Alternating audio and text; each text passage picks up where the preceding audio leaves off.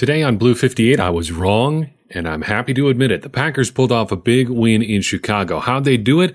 Let's discuss. Blue 58! Hello and welcome to another episode of Blue 58, the one and only podcast of thepowersweep.com. I am your host, John Meerdink. Happy to be rooting for the 1-0 Green Bay Packers. As you probably know, I predicted the Packers would be 0-1 to start their season. I was wrong. I'm quite happy about it. How did that happen? We'll talk about it. First, I'd like to remind you that this podcast is sponsored in part by Ticket King Wisconsin. Excited about the big win for the Packers in Week 1? I am. You should follow it up by checking out the next week's game in person at Lambeau Field, where the Packers will be taking on the Vikings next Sunday at noon local time. Visit theticketking.com for tickets. So what happened tonight? This was an upset. The Packers upset the Bears. Make no mistake about it. This was an upset. The Bears were favored. They were at home. They had significant strengths that offset the Packers' strengths, but the Packers got it done. So why did it happen?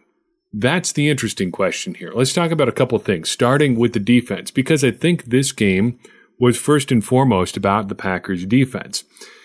Last year, the tendency for Mike Pettine and the Packers' defense was to start pretty slow. The opposing team got out to a hot offensive start, but Pettine and the crew slowly figured things out as the game went on and eventually locked things down and got things under control and gave the Packers a chance to either win the game or get back in it as things wore on in the second half. This time, it seems like the Bears had one good drive, maybe two, then Pettine and everybody were locked in. That could be just the difference of having more good players on defense, but it could be a couple other things. First, I think he figured out Mitch Trubisky faster than I would have expected, and I think the Bears expected. There's a scene in The Office where Robert California interviews for the manager job at Dunder Mifflin, and he ends up running into Dwight in the entryway to the office building, and he just stares him down for a second, and Dwight says, "What are you doing?" He said, "Figuring you out." And Dwight says, "Don't do that," and Robert California just answers, "Too late. It's already done." That's kind of the feeling I got from Mike Pettine looking at Mitchell Trubisky tonight, because as the game wore on, after a couple good plays by Trubisky early, it seemed like any of the big offensive plays the Bears had were plays where they pretty obviously just schemed a guy open, and it wasn't necessarily Trubisky making a play, just the offense providing him with an opportunity to make a play. There's a small but significant difference there, and I think that was what happened here. Mike Pettine managed to take away Mitchell Trubisky, the good parts of Mitchell Trubisky, and it hurt the Bears in a big way. Secondly, the pass rush was consistent tonight. Not great, but consistent. Trubisky didn't get taken down just tons, but he didn't look comfortable a whole lot either. It's not like the Packers were getting in there on each and every play, though they did have, 5 sacks total? More than you would have thought. But they were consistent. It wasn't like they just got boom or bust pressure either. They managed to get to the quarterback regularly. And it was good to see both Preston and Za'Darius Smith pick up sacks. More on Za'Darius' sack a little bit later on in the podcast. So consistent pass rush, a good one. And you even had some of that schemed pressure like we saw from Mike Pettine and the Packers last year that resulted in Blake Martinez getting a sack yesterday, whenever you happen to be listening to this. Thirdly, the coverage was good enough. Allen Robinson was excellent. But it's okay, I think, if you only have one guy on the opposing team making plays, unless it's somebody like prime Randy Moss. Then you're probably screwed no matter how much you shut down the rest of the opposing pass catcher core. Other than Robinson, they really didn't let anybody get super loose, especially not Tariq Cohen, who I called out in the preview show as a potential big threat for the Packers. They love to get him involved in a variety of ways, and even though he was getting the ball a fair amount, he never really got loose in any of those particular plays. He had 10 targets total, only resulted in 49 yards and a long of 9 for Cohen on the night. That's good. Then finally, third downs were unreal. Both teams were not great on third down, and part of that is good defense. Part of that is probably just sloppy play by both teams here early in the season. But the Packers kept the Bears pretty consistently locked down on third downs, to the point that until the Bears' second to last drive of the game, their last real drive, the one on which Trubisky threw the game-deciding interception, the Bears hadn't converted a third down in the entire second half. That was huge. The Packers got the Bears off the field. They got them into third downs, then got them off the field. That was excellent.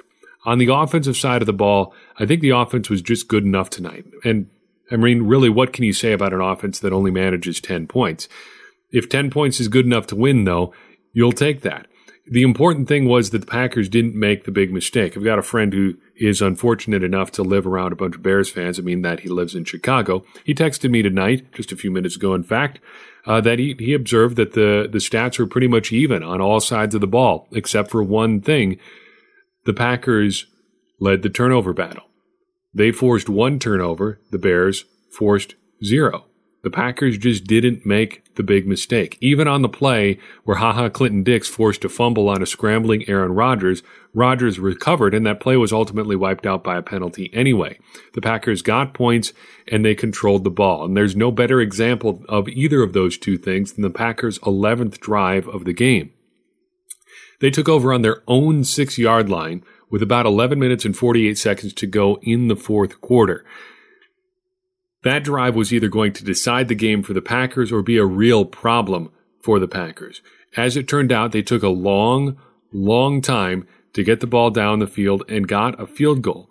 A field goal is not an ideal result there, but considering first that you started on your 6-yard line and second that you made it a 7-point game, it's still a pretty good outcome, better than it normally would have been. The amount of time they took out off the clock was significant because by the time the Bears got the ball back, they were probably only going to get one good shot at points. When they got the ball back down 7, there was about 5 minutes and 15 seconds on the clock. You think about a typical drive, even if you're going 3 and out, it's probably going to be a minute and a half, 2 minutes off the clock. If the Bears ran that much time off the clock, punted it, the Packers run a minute and a half off the clock, suddenly you're down to 90 seconds or so to get a touchdown. That's not ideal. The Packers put the Bears in a position where they really had one decent drive to get a touchdown, and as it turned out, it resulted in a turnover. Good enough for the Packers offense. The big question for me after watching this win, good though it was, is what can we really take away from this game? I'm not sure, but I tend to think there's not a whole lot for a couple of reasons. First, just general early season sloppiness. Chris Collinsworth wouldn't shut up about it during the game, but I think he had a point. Neither team looked particularly sharp, especially on offense. The Packers didn't execute a whole lot on offense. Their run game was atrocious, though again, a great defense, so it's going to slow you down some. But it wasn't like they were explosive on offense. There was a lot of muddled stuff happening on offense. The Packers just didn't get to the line quickly. It didn't seem like they were all on the same page all the time. That's a bit of a problem. Still, like I said, they got things done, but it's not an ideal result. And I'm not sure as a result, this is the sort of game that brings a lot of long-term conclusions about what we're going to see from the offense. Secondly, Aaron Rodgers and the offense were still just a lot of Aaron Rodgers. Again, this could be just early season stuff, getting used to playing in this new system. But still, he held the ball a long time. The team was late to the line a lot, and it generally, in a lot of instances, especially third down plays, looked pretty similar to what we saw from Mike McCarthy's offense for the last however many years it was. A lot of ISO routes, a lot of one-on-ones and stuff like that. That's pretty much the offense we were trying to get away from. Again, hard to draw any long-term conclusions. We need to see more. Third, and I don't want this to be just bash Mitchell Trubisky because I think he did a lot of good things, but he was also pretty bad tonight. This is going to be a compliment. It doesn't sound like one, but he is a scary kind of player to play against because he's a high variance player. He can be really bad, but he could also be really good, and that's kind of hard to plan for. It's hard to plan for a guy who it looks like Zadarius Smith has wrapped up in the backfield, but he spins out of the sack and throws the ball 30 yards, 40 yards, however many yards downfield for a big completion that's only called back because Taylor Gabriel pushes off. That's hard stuff to plan for, and it's easy to see why the Bears are still high on Mitchell Trubisky, even if a lot of people around the league have written him off, the people who aren't naming him a presumptive MVP candidate, I guess that is. But he can be a scary player to play against. But that kind of player can also leave a lot of stuff on the field, and it seems like that's what he did tonight.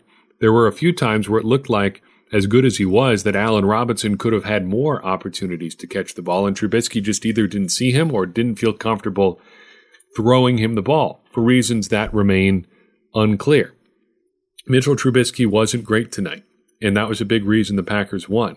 And it's a reason that you wonder if you saw just really good defenses or just bad offense. We'll have to look a little bit deeper into this overall trend as the season goes on. Still, the Packers got the win. It's good to be 1-0. Let's talk about a couple random takeaways before we send this game off into the good night. It was cool to see a tilde on Eddie Piñeiro's jersey for the Bears. This has been something the league has been better about, just getting different, unusual stuff on nameplates. You see a lot more lowercase stuff. You see a lot more like juniors and thirds and stuff like that. This was a new one for me. I think there have been some other tildes on guys with Spanish origin last names. This is the first time in a while that I've seen one, and that was cool to see. Another thing from the presentation tonight, NBC has been going with that sort of floating spider hover cam type things more and more. And they started doing it, this is the first time I noticed it at least, during regular plays, not from the back though, from the side. So you've got kind of this floating camera effect on the side instead of the usual static shot. I didn't care for it. It made me kind of nauseous. That was something that I could stand to do without. Back on the actual field, Kevin King had a bad dropped interception on the third Bears drive of the game.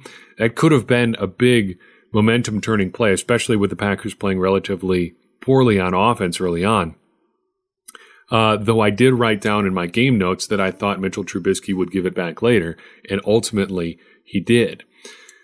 More bad stuff from the Packers offense. This is something that really bothered me a lot through the Mike McCarthy era, wasted timeouts. And this is a crucial example, something you just absolutely cannot do. On the Packers' fourth drive of the game, they came out of a TV timeout after the Bears had punted and the Packers had got the ball back or whatever. The Bears might have scored, whatever. There was the change of the possession with the kick.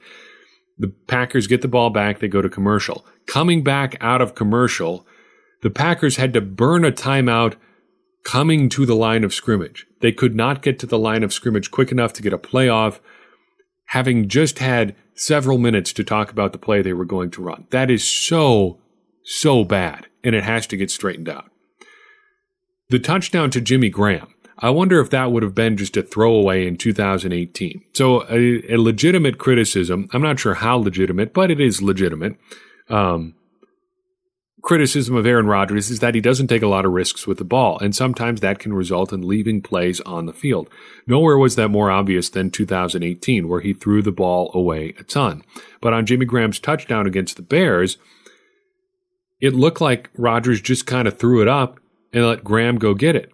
And Graham did. And it was awesome, because we really hadn't seen much of that from Jimmy Graham since he's arrived in Green Bay. In fact, I think the only catch comparable to that happened in the preseason last year, and I only happen to remember that play because I happened to be at that game and saw Jimmy Graham score a touchdown. Also on the Jimmy Graham play, he still seems to have some okay speed. I think he's probably the third fastest tight end, and that's not necessarily a knock against them. Robert Tonyan and Jay Sternberger are both pretty quick guys. Graham is the third fastest of those three, though, but he still seems to have a really hard time getting vertical. He does not get a lot of air on his jumps. The hurdle was fun, but plays where he has to jump straight up and down, it just seems like he doesn't have a lot of juice in his legs. That's something that is worth watching over the course of this season. Also worth watching, speaking of lacking juice, Aaron Rodgers' arm strength might be an issue here. And I'm not sure how much stock to put into this, but you did notice a couple throws, especially in the first half, where Aaron Rodgers was leaving balls short. The deep ball to Marquez Valdes-Scantling would probably have been a touchdown in 2014, but he had to come back to the ball. Part of that could be arm strength declining with Aaron Rodgers, but part of it could also just be poor fundamentals. And what I mean by that is Aaron Rodgers has really bad footwork on some of those throws. I think on the Valdes-Scantling deep ball, both of Rodgers' feet were off the ground when he released the ball. It's really hard to get power into the football when you throw things that way. something to keep an eye on. Pocket or arm strength could be a problem for Aaron Rodgers. I don't know if we have enough information to make a definitive ruling on that, but it's something maybe to keep an eye on. Early on, it seemed like the Bears were really trying to get Aaron Rodgers to stay in the pocket, and I'm not sure that was necessarily the best strategy. The knock on Aaron Rodgers over the past couple of years is that he does not make enough plays on schedule. He tries to get out of the pocket too much. He tries to really hunt for those big plays. But if he just is forced to sit in the pocket and read the defense, he has to play within the confines of the offense. And if your offense is clicking, as it started to late in the first half for the Packers, staying in the pocket is exactly where you want to be. I don't have a firm conclusion on that. I just thought it was interesting that Rodgers seemed to be playing well as the Bears seemed to be making a concerted effort to keep Rodgers in the pocket. On the Bears' fifth drive, I think we got to see a lot of what the Packers really like in Darnell Savage. And pardon me as I turn my notes over here. I want to make sure I get the play sequence right. The Bears had, 7 plays on that drive, counting the punt. There was one play that was nullified due to penalty. But on 6 of the non-punt plays, including the one that was taken back by penalty, Darnell Savage made a play on the ball that he wouldn't have been able to make had he not had the world-class speed that he seems to possess. He really took Tarik Cohen out of a play very quickly, coming to the sideline early on in the drive. He made a big hit when Tarik Cohen made a catch in the open field. Then he broke up a pass on 3rd and 14. Just beautiful break on the ball, showed his speed very well. The Packers look like they've got a good one in Darnell Savage. We're still waiting to see what they've got in Rashawn Gary. I mentioned earlier that we would talk about Za'Darius Smith's sack. He was credited with his sack, but it was kind of a cheapie. He was rushing upfield, and then Mitchell Trubisky ran basically right into him. Still, I thought he was disruptive throughout, and it was cool to see him get a sack. Preston Smith get a sack. He's currently credited with a sack and a half. That may change. And Adrian Amos to get a pick. 3 big free agent signings for the Packers. 3 big plays by each of them. The Bears had a drive tonight/last night that ended with a 3rd and 40 play. That was entirely derailed by penalties. That drive was just utterly destroyed.